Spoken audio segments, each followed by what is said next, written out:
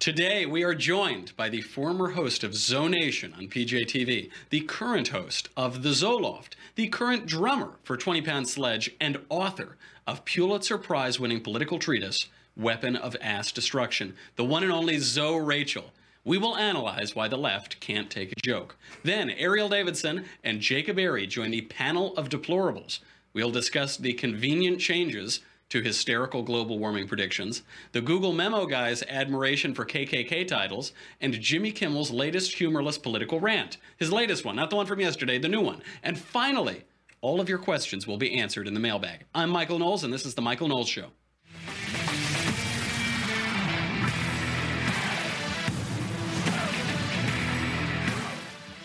Before we get into it with Zoe, we have to just set all of this up. Yesterday, we played Kimmel, and Kimmel was whining about some political nonsense. So he's back at it again today. This is his latest threat to pound the Fox and Friends co-host, Brian Kilmeade. Let's show it.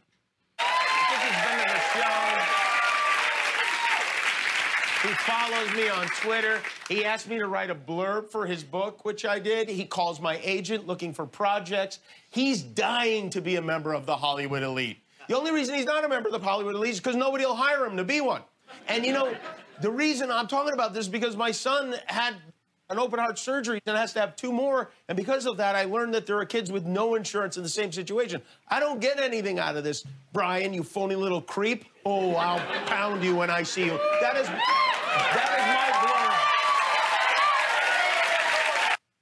What did I watch? What am I watching? I thought this was supposed to be a comedy show. It is funny, I guess. It's funny to laugh at him rather than with Jimmy Kimmel. We are so lucky to have Zoe Rachel here today. Zoe, first question, why has the left lost its sense of humor? You know, there was a time when they were funny, huh? There was I don't sort of, maybe, right? Well, no. I mean, there was a time. I mean, we had TV shows. You know, it sucks when you find out that these people that you thought were so funny. You know, when we were kids, we sneak downstairs, in the basement or something, and we watch their shows. And these guys are hilarious, and then you get older and you find out what their views are. And it's such a disappointment. It's a real letdown, man. Yeah, it's like, why is the host of The Man Show with the juggies who just like shotguns beers on camera, why is he lecturing me about healthcare and that's policy? Another thing. They're supposed to be like, I guess that's their idea of being pro-women while they have these chauvinistic shows. Yeah. But yeah, they have lost their sense of humor, whatever that was, and why that is, I think possibly it's because they want to be seen as something deeper than comedians, all the while hiding behind being a comedian. Because when they get called out for trying to make their deep political statement and it backlashes on, it's like, well, I'm just a comedian. You guys should have a sense of humor. It's the Jon Stewart thing, right? I'm an entertainer. Clown nose on, clown nose off. You want to have your cake and eat it too. That's it. That is right. But you know what's weird? Because at first I thought the reason they're losing their minds and they're not making jokes anymore is because they hate Trump. Trump's been the big change. But they were kind of funny under Bush. There was Jon Stewart. There was Colbert. They were both pretty funny. So what is it about Trump? It's not just any Republican, right? Well, I guess Trump is funny without even trying, because it's with Trump, he doesn't. It's not like he really says much. It's not like he says anything really deep. Not trying to come down on Trump, but it's a diplomatic way to put it. Able to. It's just he just does it. And it causes them to start biting their chomping and stuff like that to try to get under his skin. But it's backfiring, and it's causing them to get under their own skin as their head goes up their own. Never mind. Yeah, there's a lot going on anatomically.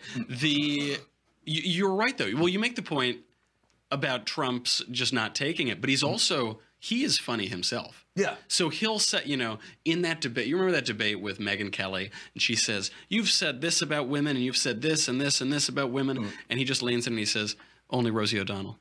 And that is this great punchline. And I don't know, maybe it's they're not used to a guy, and he's one of them, right? He is a Hollywood elite. He's been a celebrity forever. Right. He was sort of a Democrat. And so he's funny, and they can't take it. They don't know how to react when someone can throw it back just as well as they can throw it. But it's amazing, too. I mean, you've been around Hollywood a very long time. The way that Kimmel talks about, he says, Brian Kilmeade wants to be in the Hollywood elite. He wants to be, but he's a loser because he's not in the Hollywood elite. Well, the funny thing you said was that they won't hire him. It's like, I didn't know that you got hired to be. It's like, is that like on an application, not a job description? I'm here for the job to be a Hollywood elite. I didn't know that's how it worked. On Monster.com, I said, like, yeah, the ideal job would be Hollywood elite. My qualifications, I'm divorced multiple times and I do a lot of drugs. Will that get me in? I don't know. Maybe.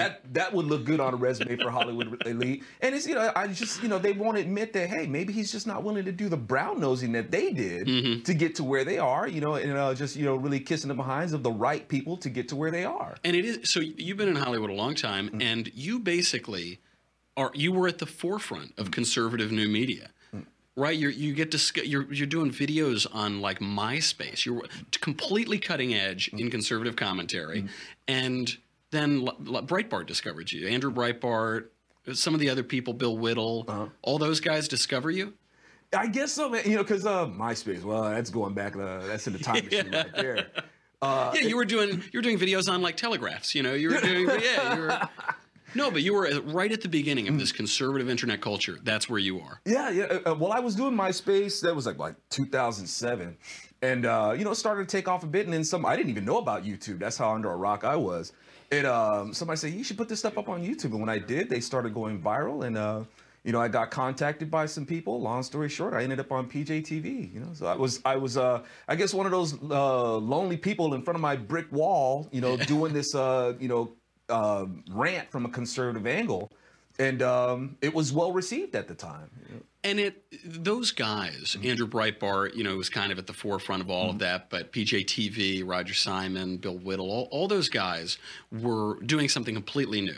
The conservatives had been shut out of the media, shut out of the mainstream comedy, politics, entertainment culture, and then this internet exuberance happens, and you break through. How is it different today than it was in 2007? Well, it's different today because I guess as I call them, the liberal internet overlords. Who basically facilitated these platforms, for us to do the. You're talking about YouTube, like Google. YouTube, yeah, man. When they realized that our voice was that, potent, what changed is that they started putting limits on it.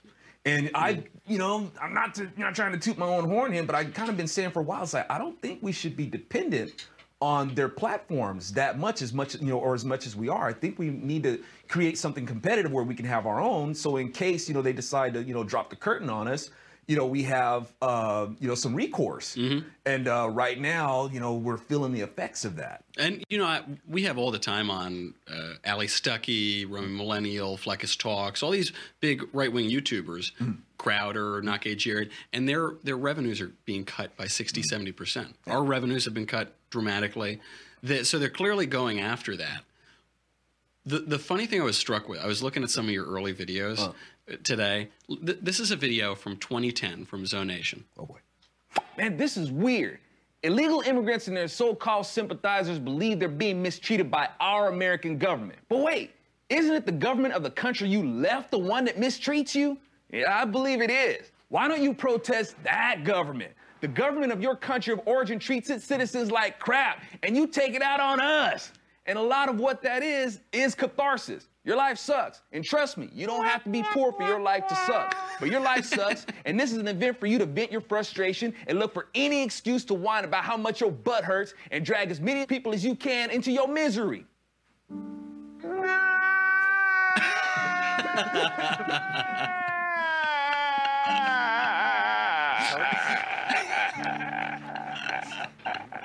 You got these angry protesters running around with their hoodies on, look like a bunch of little Unabombers acting a straight fool because they reckon if they throw enough of a hissy fit, they'll get their way.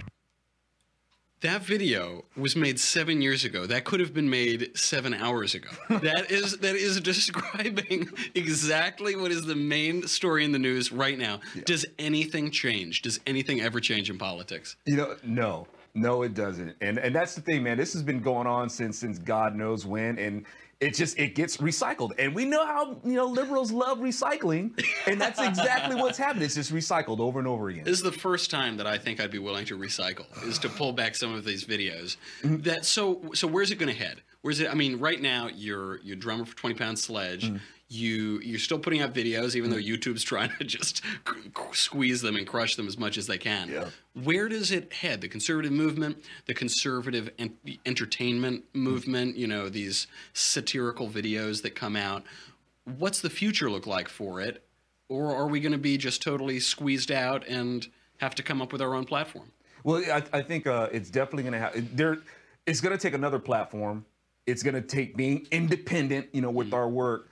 And it's going to take that support, man. It's you know, the idea of I'm looking at what the liberals have done. You know, this is what they do, and this is what they still do to promote their ideology. They're in everything. Man. They're in everything. And conservatives really have to learn how to compete in that arena. Support is, you know, we're so big on defense. You know, we want, you know, we're pro-defense. It's like, well, you're going to need a defense mechanism in the cultural arena, too. Not just in the military war, in the cultural war, too. Exactly. If you want to sustain political conservative representation, well, you're going to have cultural representation to be underneath that, to, you know, for them to consent. You know, if we're, you know, governed by our consent, well, you're going to have a culture that consents to that. But we don't have that. And what is, you're Christian, you obviously play Christian music, Christianity is in a lot of your videos. What is conservatism to you? Conservatism is you have to understand that you can't have your freedom at the forced expense of somebody else. When you recognize what the Constitution is and what laws it recognizes, not what laws it creates that facilitates the rights of man, but the laws that it recognizes given by our Creator. When you recognize that and say that, okay, there's a balance of freedom here. You're free to do this. Now, I know that a lot of libertarians like really appreciate this. Yeah, that's right. But no, it's conservatism, because you have this set of freedom that goes against this set of freedom, and it has to balance. So say, for instance, like, and libertarians are going to get mad at me, but I have to give this example. Like, they'll say, you know, what a woman does with her body should be her business. Yeah. Right? This is, you know, and the government shouldn't have any say. But here's the thing. That woman's right to do that is affecting someone else's right. Well, I thought the baby was just like a little scab or something. It was like a little piece of tissue that was attached to the woman. Yeah, but, you know, even a lot of libertarians will say that, look, I personally am not pro-abortion, but what a person does. But the thing is, you can't say that without, the only reason why you would say that is recognizing the personhood of the kid. It's the only reason why you would say that. Whenever I hear that, this is what I hear. I hear, well, I would never kill my beautiful little precious child, but I would love all of those poor people to get rid of theirs so I don't need to pay for their welfare. That's what I hear every time they say that argument. Because you have to ask, well, why wouldn't you do it? Why wouldn't you get an abortion? Exactly. And then once you go down that road, if you feel like you're entitled to kill the kid, you're going to feel entitled for somebody else to pay for it. So it's a self-eating snake, and it doesn't really follow to conclusion. That's why I say you have a conservative interpretation of the Constitution that recognizes this balance of rights. And that creator. Exactly. You know, and this isn't a man-made ordinance. You have to have the acknowledgement that we're endowed with this, or this is an inherent right that's put there by our Creator. So I totally buy it. Let's get some other views on what conservatism is. We have Ariel Davidson coming to us from Skype from the Hoover Institution, and the Daily Wire's very own Jacob Arias joining on the couch. You are so lucky, Jacob. You get to sit next to royalty like this in studio. Ariel's coming to us from the Hoover Institution. What do you think? Yes. Does Zoe make the right point? I want these two questions. One, why is the left so unfunny? And what is conservatism to you? Well, why is the left so unfunny? Well, I think it really comes down to the fact that victimhood is now the most celebrated virtue on the left end of the spectrum. So they've prioritized not offending anyone as the ultimate good. But in the same token, being a person who is offended is also seen as an ultimate good. And so comedy is inherently, I think, politically incorrect. And so they're definitely going to butt heads in terms of what comedy's objectives are and what the left's ultimate objectives are. You know, if we look back at comedians like John Cleese, Jerry Seinfeld, Chris Rock, all of these gentlemen won't perform on college campuses anymore. They explicitly won't, because they think that college campuses have become too conservative, and not too conservative in the sense that everyone's voting Republican. They're too conservative in the sense of what's allowable and what's not allowable. Conservatism to me in general, I think that we go back to the founding fathers and their principles. We go back to Aristotelian views and John Locke. I look at conservatism from the mindset of your rights do not come from the government, they come from God. And they are inherent to you, and they're not something gifted by daddy government. And this is something that, when we talk about freedom of speech, freedom of religion, the right to bear arms, these are not gifts that the government bequeaths upon us. These are things that we inherently have as human beings. The right to life being a huge one that we just talked about. So conservatism to me is really, government is a social compact agreement that we enter into as individuals. We give up a little bit of power over ourselves, but in general, I think restoring the power of the individual, I think, is what should be the objective of the conservative movement moving forward. Absolutely, and I think that's why those two questions are pretty related. What is conservatism, and why has the left lost its sense of humor? I think there is, in comedy, there's an ultimately conservative base to it. Even though a lot of comedians are left-wing, they'll vote for Democrats, though some of the greatest do not. The greatest comedian of the 20th century, Bob Hope, was a Republican. The greatest living comedian right now is Norm Macdonald. Avoids political classification, but the guy's at least not a liberal Democrat. So Ron White. I love him. Ron White is great. Too. Yeah, I mean, there are a number. He's wonderful, yeah. And the reason I think is that the conservative view of the world is non-ideological. It kind of accepts the world for what it is. It accepts the tragic fact of life. It accepts our fallen nature as people, and then it makes jokes about that. It subverts your expectation to have a comedic ending, but with people who are utopian, or with people who are constantly idealistic or deeply ideological, you can't make a joke about that. They delve so far into the absurd, so far away from what we know is our lived experience of the world, that you can't laugh at it. There's no standard against which to laugh. Well, there's also this belief that if you're making a joke about something, that you're inherently degrading it. And the left has sort of ascribed this idea of universal values, that everything is equal, just different. And so if you're inherently making fun of something or poking fun at it, you're degrading it, and thereby saying one culture or belief system practice is better than the other, and that's a big no-no in terms of leftist logic. So I think it kind of circles back to this idea of universal values, which is a very popular notion on the left, and actually within sort of the neoconservative movement as well, I'd say too. But that's a standard liberals don't stick to, though. Yeah. They as the saying goes, if liberals didn't have double standards, they wouldn't have any standards at all. And as far as conservatives go, I don't think we're as opportunistic as people try to make us out to be, and looking to try to, because if we were, we would have a smorgasbord of parody and lampooning because that's what they give us all day long. They give us stuff to joke about all day long, and it's almost tragic that there isn't like something to just constantly. We should have just like an army, a legion of people, making fun of these people. And you're on the front lines because you're doing a great job of it. And it's thanks. But we need more. You see, you're too unique for your own good, man. But we need more of this. Get out of here. This is, usually I only bring on the all-female panels of these beautiful women to come on every single day. But it's nice every once in a while to get some guys on to finally give me a compliment. I really appreciate it. Yeah, you got it, brother. Yeah. See that game the other day? Right. We need to get to the very important news. This actually is great news today. According to courts, as of April 2017, the IPCC, the Intergovernmental Panel on Climate Change's carbon budget for keeping temperature rise below 1.5 degrees centigrade was approximately 160 billion metric tons of carbon dioxide. Now, a new study published in Nature Geoscience seems to have changed the game. It suggests that the 1.5 degrees centigrade carbon budget may now be closer to 800 billion metric tons. That would buy the world as much as 20 years at current emissions levels. All of that summed up means that the Paris Climate Accord was sold to us, that we must sign it now. If we wait even one single minute, the entire world will explode. Now is the time. We're the ones we've been waiting for. Then Trump says no. He says, sorry, too bad. And now they say, well, okay, we have a little bit more time, but you really have to do it now. Now is the time. Forget what we said before. This is the real one. Jacob, that is pretty convenient. Everybody says that we have to sign on to that accord, and now they've seemed to move the needle. Is that what they're doing? Is this just absolutely moving goalposts, completely cynical, or are they really just confused about the science?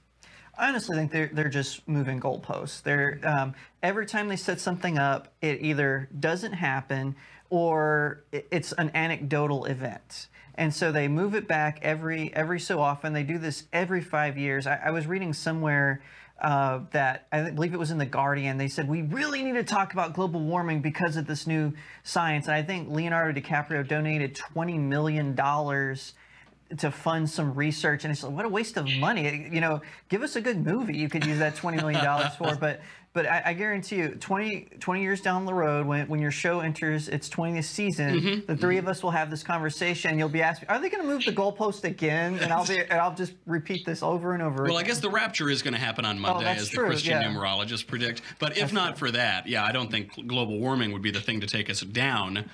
Ariel, from this same article, from this same report, they say that the range of prediction on how much carbon dioxide will be the threshold is between negative 200 billion tons and positive 1,000 billion tons. That is a pretty wide range. Isn't that the point? Range. Aren't they undergirding their own point that perhaps the chaotic systems and complex systems like the climate are not predictable 100 or 200 or 500 years in the future? Absolutely. I think what it comes down to is that this study is pretty validating for climate skeptics. And when I say climate skeptics, I'm not saying that people don't think the environment goes through some sort of cyclical changes. I agree with that. That's a given.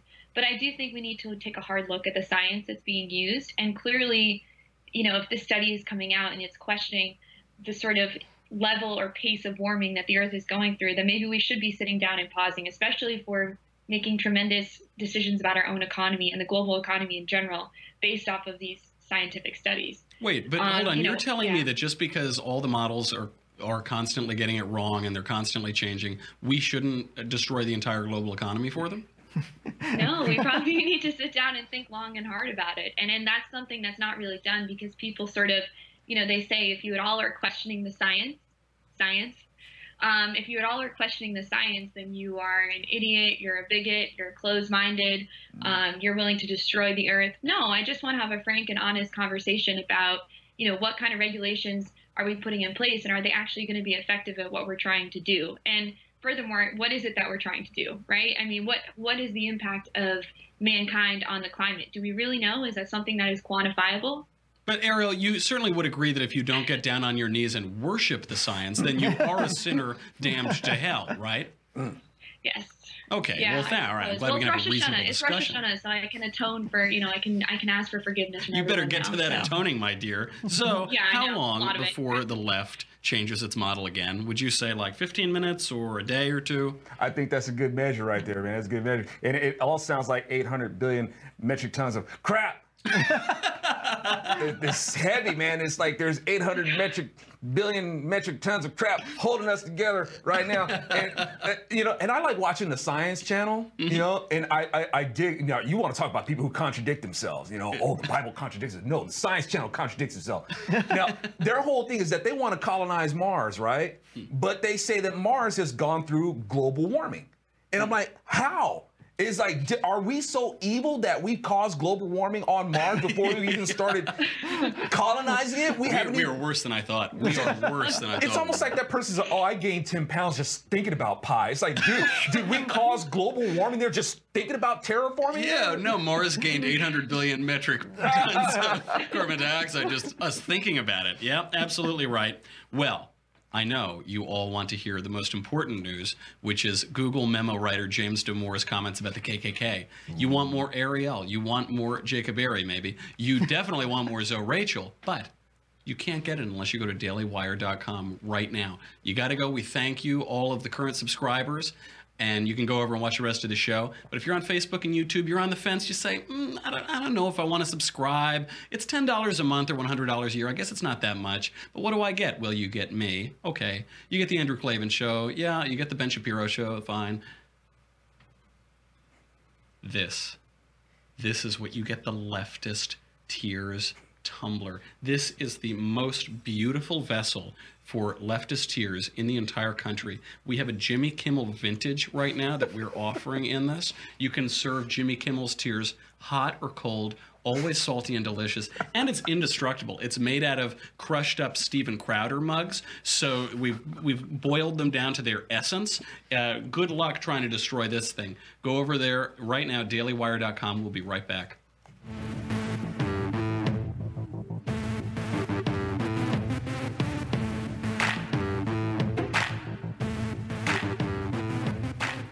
The engineer fired for anti-diversity Google memo, his name is James Damore, has now sparked outrage by branding KKK titles cool. He said, quote, "The KKK is horrible and I don't support them in any way, but, butts negate sentences, but can we admit that their internal title names are cool, e.g. Grand Wizard?" He also said, "You know you've moralized an issue when you can't criticize its heroes or acknowledge any positive aspect of its villains." And finally, he said, quote, "If you make the actual KKK the only place where you can acknowledge the coolness of Dungeons and Dragons terms, then you'll just push people into the KKK. So, which is less cool, the KKK or Dungeons and Dragons?" Oh man, can we throw in a third category of KKK playing Dungeons and Dragons? Oh yeah, that would be a level of the Grand Wizard playing with the Grand Wizard. Absolutely. I actually don't know which I know less about, the KKK or Dungeons and Dragons, but I don't think either are cool. I think so, learning about Dungeons and Dragons, you'll learn all you need to know about the KKK, and which is important. And if I may, on a sobering note, let's make a distinction about because people want to say the KKK or some radical Christian organization. It's like, look, you don't have an organization that has titles like Grand Wizard, Exalted Cyclops, Quorum of Centaurs, that have these pagan names that you will not find in the Bible. Mm-hmm. It's not a Christian organization. It's a fraternity that has its hierarchy built more on paganism. Mm-hmm. Mm-hmm. Also, that's like the alt-right or the Nazi Party. It has nothing to do with us. And two, in terms of nicknames for the KKK, they already have the best and most appropriate nickname for themselves: the Invisible Empire. The Democrats are the Invisible Empire. They're the ones who created the KKK, mm-hmm. and it's amazing that people don't see what they do. Mm-hmm. It's like you don't see the man behind the curtain. And just like the Democrats, who have founded the KKK, if they don't like what you're doing, they'll make you invisible. Mm-hmm. That's why conservatives are disappearing. So it is true. They share all of the same premises: mm-hmm. the importance of identity politics, mm-hmm. the need of creating more racial disharmony Absolutely. in the country, and they were founded as the terrorist wing of the Democratic Party. And also, how they despise the Jews. Same thing. Mm-hmm. Democrats today, they despise Jews. Well, everybody hates the Jews, so I think you would admit throughout all of history, from the beginning of time to the present, they make me mad sometimes. The secular Jews. But I do. I actually think it's because they're God's people. Everybody hates them. That's like the Bible tells us that's going to happen. Jacob, is James Damore serious, or is his comment esoteric and perhaps ironic, merely trying to provoke a reaction from the left? I think he's just trying to get his 15 minutes of fame back, honestly. Mm-hmm. Going to 16 or 17. Yeah, fair enough. I honestly think whenever he first came on conservatives' radars, I was like, guys, this guy's a leftist. I mean, or I guess a liberal, maybe not a full-on leftist, but if you read the whole memo, he really goes after religious people. And so I honestly think this is just another him just trying to do something just to stir up so he'll be in the news again. I think, like you said, it's just esoteric, just trying to gin up more controversy. Mm-hmm. Ariel, is Jacob right? Is it just these 15 minutes of fame, or is he trying to make a point? Does he have any point that we should be able to say that some aspect of a terrorist organization is interesting or admirable or something like that? Or is he just an attention whore? I mean, I really think this goes back to what we've talked about on a few prior shows and what we talked about before, basically looking at if you say anything radical or, crazy or stupid, you'll get enough attention. And all publicity seems to be good publicity now, because then you'll trend on Twitter and you'll have people talking about you and blogging about you and putting out puff pieces about you. And you know what, honestly, I thought it was a really stupid comment. And I think that I agree with Jacob 100% that it was really just a cry for attention. Mm-hmm. But I think given sort of the controversy around the Google memo, that aside, it was very poorly sort of associated with what he had done in the past, right? So he's already got the microscope on him, and this was just, I think, a very, very stupid move, personally. If I were in charge of his PR, I would just be like, I don't know what you're doing. Especially for those of us who defended his completely innocuous memo. Now the guy goes out and he to probably just to get attention, is making comments that could be interpreted as adulatory of the KKK. Yeah, it damages his credibility, right? And so now people are going to go look at the memo and say, wait a minute, he might be a bigot. Mm-hmm. You know, he might have these views that are, you know, not compatible with a free society. So, you know, I think he undoes a lot of and unfortunately, he undoes some of the credit he gained from the past of writing that very well thought out memo. So, and meanwhile, you have actual bigots and people like Democrat Valerie Plame, who just today tweeted out an anti-Jewish tweet, a clearly anti-Semitic tweet. On Rosh Hashanah. On Rosh, yeah, that's right, on Rosh Hashanah. Happy New Year. Happy New Year. But people are talking about James Damore much more than that. They're saying when the Klan hits your eye like a big pizza pie, that's Damore. A funny line. Good job, Twitter, whoever came up with it. But we should talk about that a little bit. Valerie Plame, of course, was the Democrat contrivance that was a non-traversy, non-scandal during the Bush administration. Ariel, do you have any reaction to it? I did. I had a few reactions, but I'll try to keep it short. You know, I thought what was interesting is that she's been a contributor on various major news networks like CNN, I believe, and others. And many have pointed this out, though, that, you know, they're all worried about having Sean Spicer be a contributor. Never mind that this woman posted a clearly anti-Semitic article suggesting that Jews should announce on television before they give any opinion or foreign policy expertise, they should announce that they're Jews, just so everyone knows where their loyalties might lie. This is the content of the article, okay? But we all know how that's worked out in the past when Jews are forced to wear badges or it's totally fine, right? It ends up totally. I haven't finished the book. I'm reading a book about it now, but I hope it turns out all right. Yeah, no. So I mean, it was remarkable, and the best part about it was her defense was, I'm not anti-Semitic, but you have to admit that there are many war hawks, neocons who are Jews. And I'm thinking, okay. Then she goes on to explain further, and she says, oh, you know, I didn't read the article thoroughly enough, and I wasn't sure of this platform.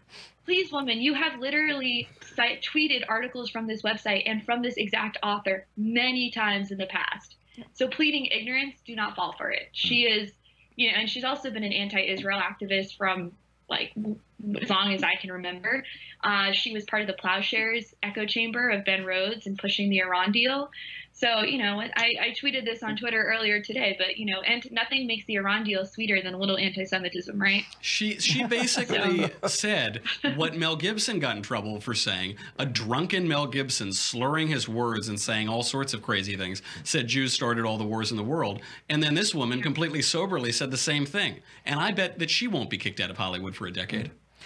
Oh, no, she doubled down on it, and then people gosh. started right and left accepting her apology. I'm like, are you kidding me? This woman she's pleading ignorance, and do not fall for it. She is lying. She knows exactly what she tweeted, and she tries to defend it. So, and it's not just her. Chelsea Handler, just a couple of days ago, said on her Netflix show, she said that Stacey Dash, Sheriff David Clarke, and Ben Carson are black white supremacists.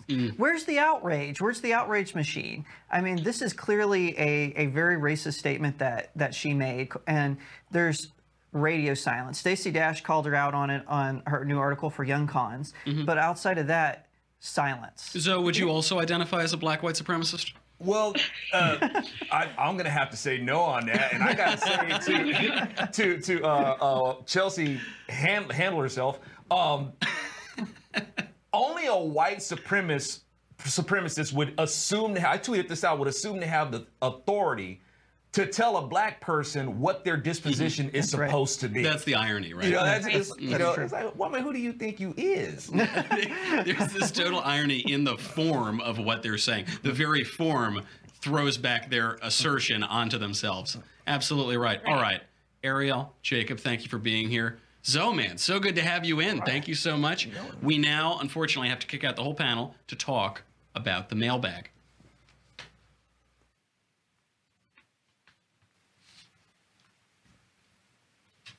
So now we have the first mailbag question from Joe. Hey, Sir Knowles. Just wondering about some relationship advice. I'm a constitutional conservative. My girlfriend is left-wing in between Bernie and Marx. What do I do? To quote Don Corleone, you're going to act like a man. What's the matter with you?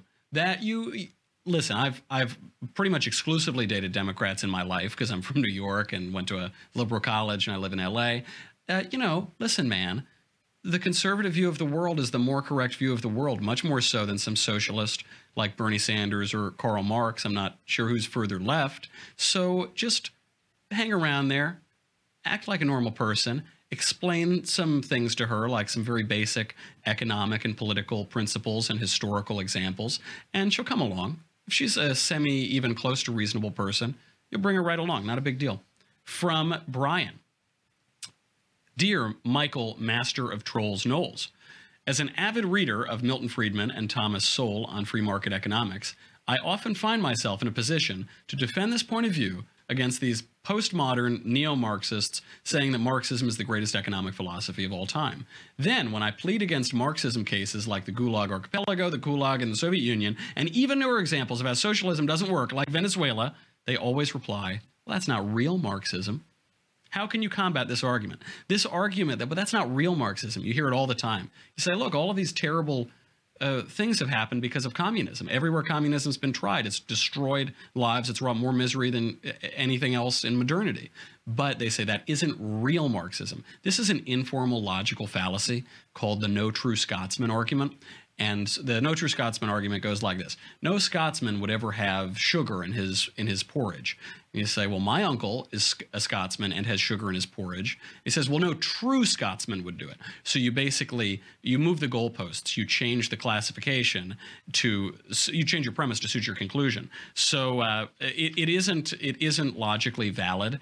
And obviously, in other historical contexts, they wouldn't make this same distinction. Well, that isn't true capitalism. Well, that isn't true Americanism. So just throw it back in their face. It's total bunk.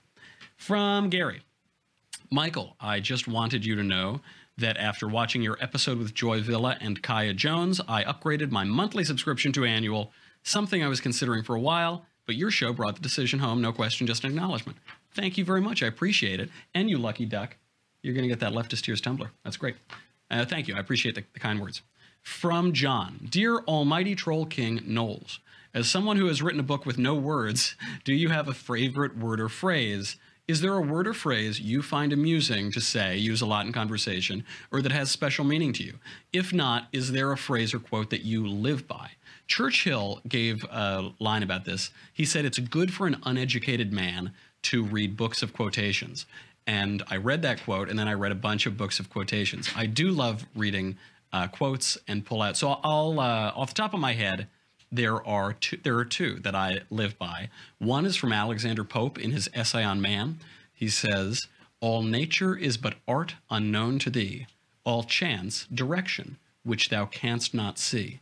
I love that quote. I think it's really beautiful and explains a semiotic view of the world and coincidences. And then, of course, the word that I live by every second of the day is covfefe. Covfefe, C-O-V-F-E-F-E, covfefe. Next question from Monica. Dear Michael, God help us, Knowles, why is it the English hate us but seem obsessively interested in us? Best Monica. Why do the English hate us but seem so interested in us? It's because instead of the Queen's English, they would be speaking the Führer's German if it weren't for us. They hate us because they ain't us. From Patrick. How has the price of a lap dance managed to defy economics and inflation over the past decade? I am going to ignore the obvious pun between lap dance and inflation and move right on to the question. That is interesting. I guess if costs of lap dances haven't increased, probably the answer is internet pornography, right? One presumes there's the same supply of strippers and therefore lap dances that there ever was. It's probably keeping up with population growth, but the demand is probably much lower now because 20 years ago or 30 years ago, if you wanted to engage in some just debaucherous carousing and lust, you would have to go to your local dive and pay a lady to dance on you. But now you can just close the blinds and from the comfort of your own room, engage in, I think, a $10 billion industry, which is internet pornography. So sad for the dancers and probably sad for our culture too, because porn industry is growing immensely. From Derek, how would America be different if the founding fathers had not been Christian? It's an impossible hypothetical because Christianity It's impossible in the situation because of the development of America, but also in the development of the West. The only way that that would have happened is if we hadn't turned away the Muslim invaders at Lepanto or Tours, and the West had developed entirely differently. So one can't really imagine, but it is worth considering the providential founding of the country. Despite my Sicilian complexion, part of my family is English. And I think 4 of my ancestors came over on the Mayflower, signed the Mayflower Compact. And so I've read a lot about the Mayflower. And, you know, they were headed over toward New York. They were headed over toward Manhattan. They get blown off course by hundreds of miles. But they don't even go up to the next best harbor, up in Boston Harbor. They end up in this little strange place called Plymouth. And then out of the woods immediately emerge the only 2 people in the hemisphere who speak English, Squanto and Samoset. And they find these perfectly tilled fields ready for agriculture. They find stores of corn, but they don't find a lot of people because a plague had wiped them all out 3 years earlier.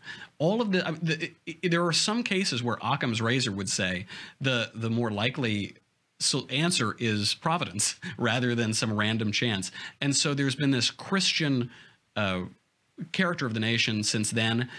John Winthrop obviously gave the famous speech, "A City Upon a Hill, a Model of Christian Charity."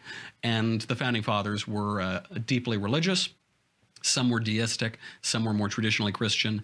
And they said that this Constitution is only fit for a moral and religious people. So I have no idea what the country would look like. It wouldn't be the country. It would be utterly different. It would be a totally alternate universe. Next question from Rachel. Hello, Michael. I'm enjoying your show so far. Thank you. And I think it's a great addition to the Daily Wire. Thank you again. Seeing as guns trigger leftists so much, pun not intended, yeah, right. I'd like to know, do you own a firearm? And if you could have the firearm of your choice, what would it be? This would be ignoring your state's laws, for example, if it is not legal to have an AR-15. Thanks, Rachel. Funny you bring up the AR-15 and the gun control laws.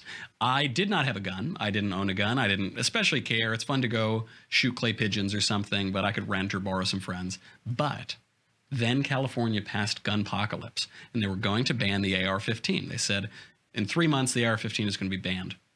So I thought, well, if I ever want an AR-15, I have to buy it right now. What did I do? I immediately went out with a number of the Daily Wire people, God King Jeremy Boring, and the production king, Jonathan Hay, and we went down and went AR-15 shopping. So I do sometimes wonder if the Democrats own huge stock in these gun companies because we're so reactive to it. The minute they try to ban something, it's the best thing that could possibly happen for sales. So yeah, I do have an AR-15. It's not even my favorite gun. I prefer shooting shotguns and clay pigeons and stuff. Marshall and I went shooting a little while ago. But keep banning them, man, and we're just going to keep buying them. Next question from Brendan. Dear Mr. The Only Good Knowles in the World, thank you. As a young lad getting more and more into politics, I have a question. What are different subjects to look into when getting into politics? Economics, government crap, and all that other stuff. His words, not mine. Thanks, Brendan. Yeah, you should look at all that crap, Brendan. You should look at, obviously, history, economics, political philosophy, all of that. But you should ground all of your political thinking in the foundational texts of the West. So you should ground it all in Plato, Aristotle. You should read a lot of the classics. You should read the modern classics like Machiavelli's Discourses on Livy and The Prince. And then as far as I'm concerned, for even more modern political texts, you ought to read Edmund Burke's Reflections on the Revolution in France and all of his other writing as well. Russell Kirk is good to read, everything Bill Buckley wrote, Conscience of a Conservative, all of that stuff. But I would, as a conservative, I would ground your political learning in the classics and in history, because you'll figure out what has worked over time. And you will avoid what the left does. The left compares every single news cycle, anything that possibly happens, to the Third Reich or the fall of Rome. And it's because those are the only two things they know about. They're the only two things they've ever studied. So you should study more, and then you'll have more historical knowledge to pull upon. From David, question. The Dennis Rodman Solution, that's the title. We send him in with a firearm that breaks down into facial piercings. Get him close, assemble the firearm, and become an international hero overnight. How do you see this plan working out? Excuse me, I'm sorry, just 1 second. Tango jump shot! Tango jump shot! They're onto us! They're onto us! I'll have to think about it. I don't have an answer on that. From James. Dear King of Trolls, as a history alumnus of Yale, could you please help me with my history essay about how Enlightenment values influenced the American Revolution? If you answer this, I'll be able to cite the Michael Knowles Show in my bibliography. You should also cite reasons to vote for Democrats. That has an extensive bibliography that might aid you. The real answer is, it would be easier to write about how Enlightenment values did not influence the American Revolution. All of the American revolutionaries, all of the ones that we saw write the Federalist Papers and craft our Constitution and the Declaration, were Enlightenment thinkers themselves, American Enlightenment thinkers. So in the Declaration of Independence, Thomas Jefferson is channeling John Locke and the natural rights to life, liberty, and property, or the pursuit of happiness.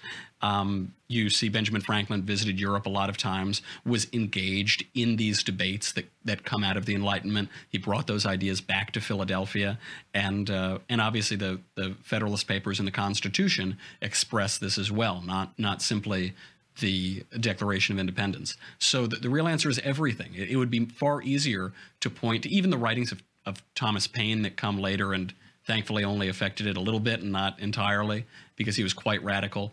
It would be much easier to point to aspects of the Enlightenment that did not influence the American Revolution than how they were influential on the Revolution. Final question. This is the last one from Teresa. Hey, Mr. Hillary is my distant cousin Knowles. You make me relive that trauma. Now I need a moment. What is your favorite musical and or Broadway show? My favorite musical, my favorite Broadway show, is the first one that I ever performed in as a little 8-year-old boy, and it is, unsurprisingly, Guys and Dolls. What's not to like? You get cool guys like Sky Masterson and Nathan, played by Marlon Brando and Frank Sinatra in the movie. You get all those cute chickadees. It's a show about men and women. I enjoy women. It's a show about gambling. Sometimes I like gambling. It's a show about Christianity. I really like Christianity. It's got it all. It's set in New York. It's set at a great time. I love it. I think it's a masterfully done show that really sums up that era of American Broadway musicals. All right, that's it. We got to get out of here. Thank you for watching. Tune back on Monday. Happy Rosh Hashanah to those who celebrate. I'm definitely celebrating because I am not going to have to be in this office tomorrow. So we'll see you then. I'm Michael Knowles. This is The Michael Knowles Show. We'll talk to you next week.